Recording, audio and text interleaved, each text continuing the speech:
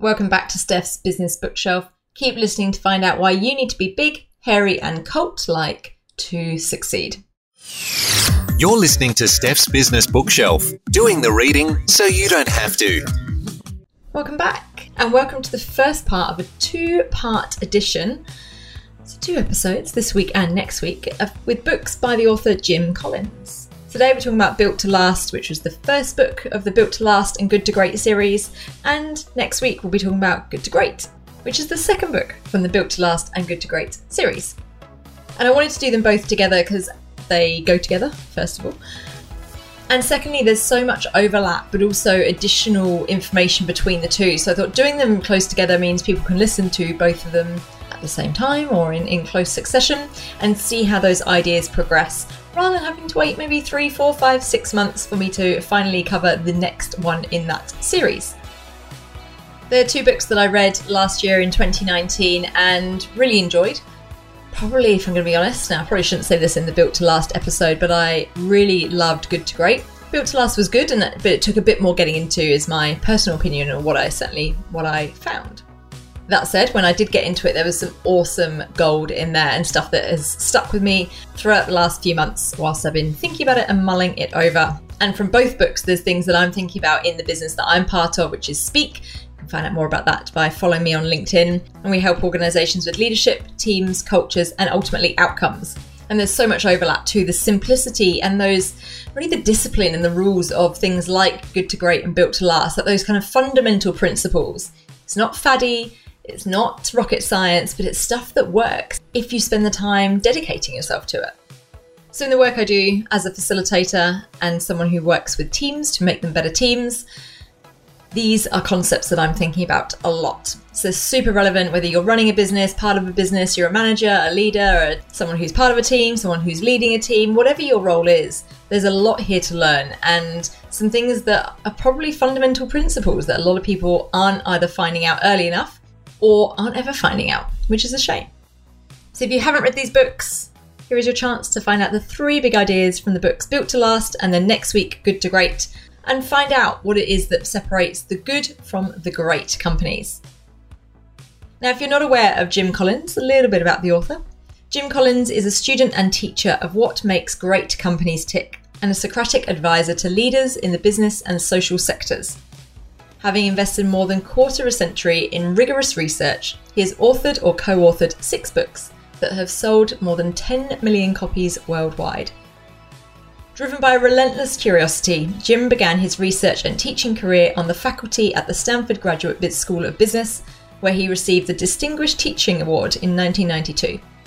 In 1995, he founded a management laboratory in Boulder, Colorado, which always just makes me think that it's behind this big rock in the middle of a mountain, like some kind of evil genius lair, where he conducts research, not evil testing, I don't believe, and engages with CEOs and senior leadership teams. In addition to his work in the business sector, Jim has a passion for learning and teaching in the social sectors, including education, healthcare, government, faith-based organisations, social ventures, and cause-driven non-profits. In 2012 and 2013, he had the honour to serve a 2-year appointment as the Class of 1951 Chair for the Study of Leadership at the United States Military Academy at West Point. Jim has been an avid rock climber for more than 40 years and has completed single-day ascents of El Capitan and Half Dome in Yosemite Valley. And that was all taken from Jim's website, jimcollins.com, link in the show notes. And a little bit about this book, Built to Last. Co-authored with Jerry Porras and based on their research project at the Stanford Graduate School of Business, this book investigates the question, why are some companies able to become and remain visionary through multiple generations of leaders across decades and even centuries? Among the findings are the preserve the core, stimulate progress, BHAGs or big, hairy, audacious goals, and the genius of the and. Like Good to Great, Built to Last compares great companies to good ones during specific eras in history, asking what systematically distinguishes the great from the average. Again, from jimcollins.com, link in the show notes. Now, Built to Last was written first, which is why I'm doing them in this order. But often Good to Great, I find, gets most of the credit because it just seems to be a more popular book. But Built to Last was there first. And for that reason, I found that Built to Last, which is maybe why it took me a little bit longer to get into it, Built to Last is a lot more, I suppose, theoretical up front. And it spends quite a long time setting out the research methods and who they compared and why they compared them. There is a bit of that in Good to Great, but I found in Good to Great it was probably summarised a little bit more, which made it easier to get into the book quite early on. Now, caveat that I was reading this at the end of 2019. My brain was a little bit fried at that point, so maybe that is also why I found the beginning of Built to Last a little bit more of a struggle, because it was quite academic. So with all that said, and with those introductions done, let's get into the 3 big ideas that I took from the book Built to Last by Jim Collins and Jerry Porras. Big idea number 1, clock building, not time telling. And this is a key idea that runs throughout the book. It's about that you're creating something that it outlasts the transaction. So it's building the clock so that someone will always be able to tell the time, rather than just telling them what the time is in that moment. And there's a big link here to not having celebrity leaders and losing the genius with 1,000 followers, because that doesn't create an organisation that's built to last. That's only really for the win of that leader, and becomes again quite transactional, and then everything hangs on that leader staying there, which obviously can't always be the case that they are going to be there forever. It comes back to the point that the company is the ultimate creation, not a specific idea or product, which again is hard for some organisations to get away from, or that a certain leader is the purpose or is the ultimate creation. So all of these things together combine to this idea of a long-term view. You're not just telling the time, you are building clocks for people to be able to forevermore tell the time. On the topic of leadership, there's also a couple of points in the book around you don't need these famous leaders where it talks about charisma is not required. And when you do a little bit more digging, yes, of course, some of those big, successful, great companies did have leaders who became famous, for want of a better word. But a lot of them had come through the ranks. They weren't just these big flash-in-the-pan personalities. They were people who'd done the work, who'd progressed over time, who had performed and stayed with the company for a long time. And I'll talk about that more a little bit later on in one of the other big ideas. But it's the idea that the leader isn't what makes the company. And the product also isn't what makes the company. The company makes the company. And that is what matters. By having this mindset, it also means that when a product goes out of fashion or technology is updated, it's not a problem, because the idea is to keep the company alive and keep the company visionary and keep moving forward with new ideas or new products, or sometimes changes in direction if that's necessary, because you're not tied to the specific idea or product. It's not letting that get in the way of building a company that is built to last. So that's big idea number 1, clock building, not time telling.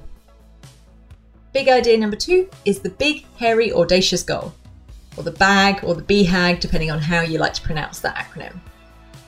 The thing I like about the BHAG or the big, hairy, audacious goal is that they only seem crazy from the outside.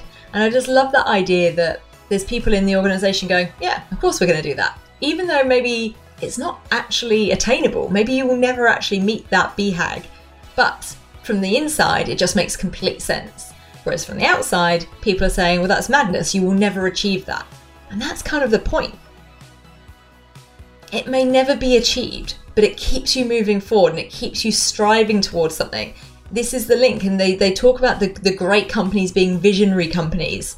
And they really use that word quite interchangeably with the great companies or the visionary companies, because they have this core ideology or this BHAG that they are moving towards.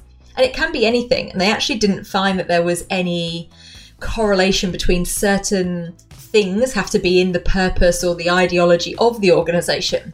The point was that they had one. They had an ideology or they had a purpose which was driven throughout the organisation and which drove the growth and also allowed the organisation to practice its cult-like culture, which I'll talk about in big idea number 3.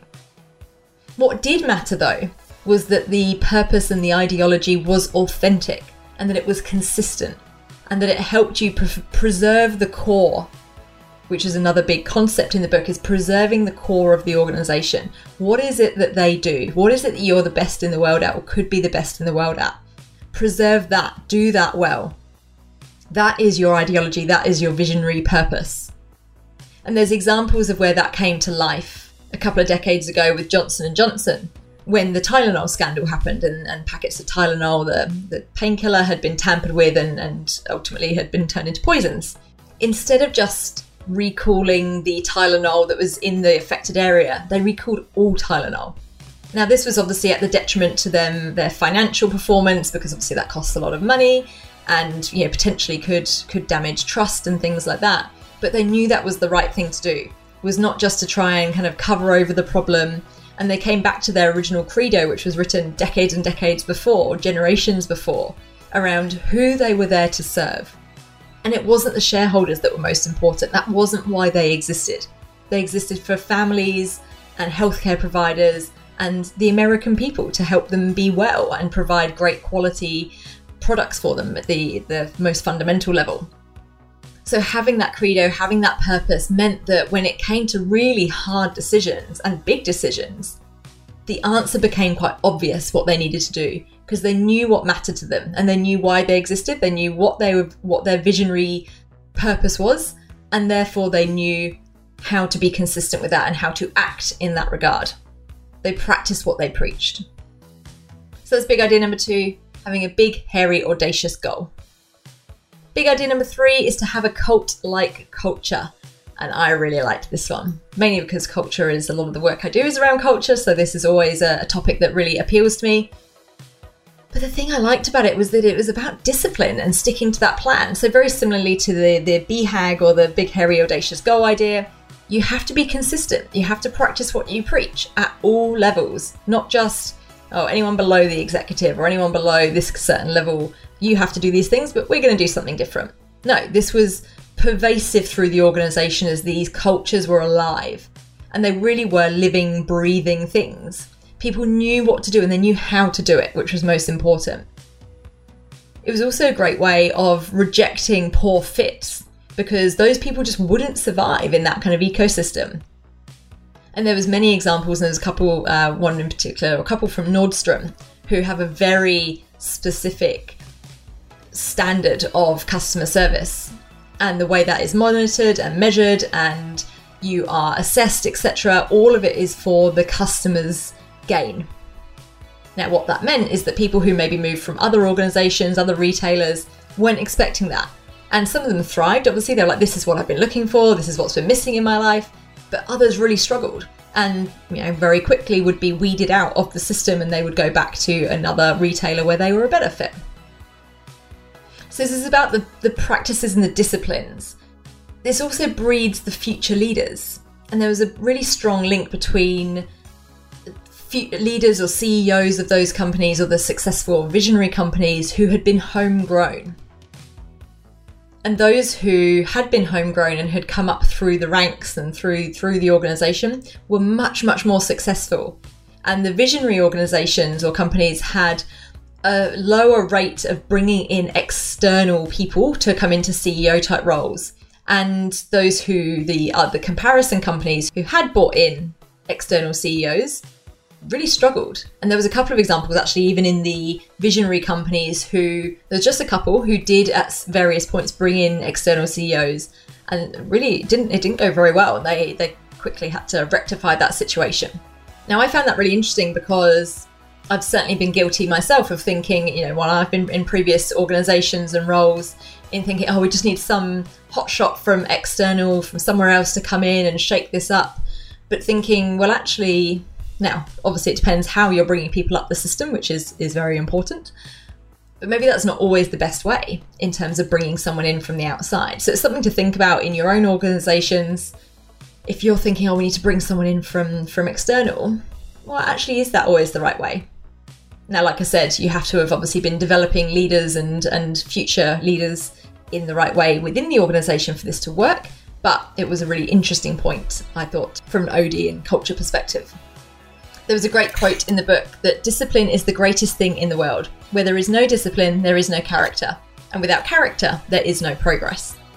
And this sums it up. And I think if I was to sum up all of the different business books I've read, particularly ones that are around operations and outcomes and results and success, everything comes down to discipline.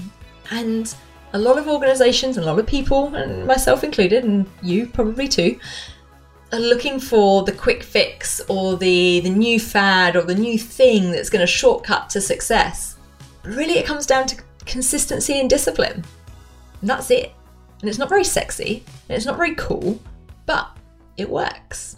I actually heard BJ Fogg on a podcast just today, and he was talking about exactly that. He actually lost sponsorship. So he's the author of Tiny Habits, which is a new book that I'm very excited about reading. And he was talking about the fact that he actually lost sponsorship for an event. He's done a lot of research. He's kind of the daddy of habit formation and habit research. And all the research he's done shows that it's actually the really small, boring stuff that gets you consistency and gets you habit building. So he lost sponsors at an event he was running because people are like, oh, well, that's a bit dull. We were kind of hoping to sponsor an event that's got this big new whizzy thing. You take a pill and suddenly you go to the gym every day, or you read 3 books a week or something like that. So it's kind of interesting, isn't it? People want the quick thing, and that's why there's a million different books on leadership and business and all the rest, because there's a market for it. But when it comes down to it, it's actually the simple stuff. It's the discipline, it's the culture, it's the consistency. Anyway, rant over. I'll get off my little soapbox now and summarise. That was big idea number 3, cult-like cultures. One of my favourites. So those are our 3 big ideas from the book Built to Last. Number 1, clock building, not time telling. Number 2, big, hairy, audacious goals, or BHAGs. And number 3, cult-like cultures. If you enjoyed this one, I look forward to sharing more with you next week in the Good to Great conversation. Definitely tune in for that one, because I love Good to Great, and I'm really excited about sharing the 3 big ideas, because these are ones I read that a little bit earlier last year, and those things still go through my mind on pretty much a weekly basis when I'm thinking about building a business, doing the other things that I do, building a podcast, all of those different things. I'm thinking about the Good to Great principles. So hopefully that's whet your appetite. I look forward to speaking to you next week. If you like this episode, if you've got questions, I'd love to hear from you. LinkedIn or Instagram are the best ways to get in touch. Links are in the show notes as usual. Just click those and you'll be able to quickly find me and connect. But otherwise, until next time, happy reading.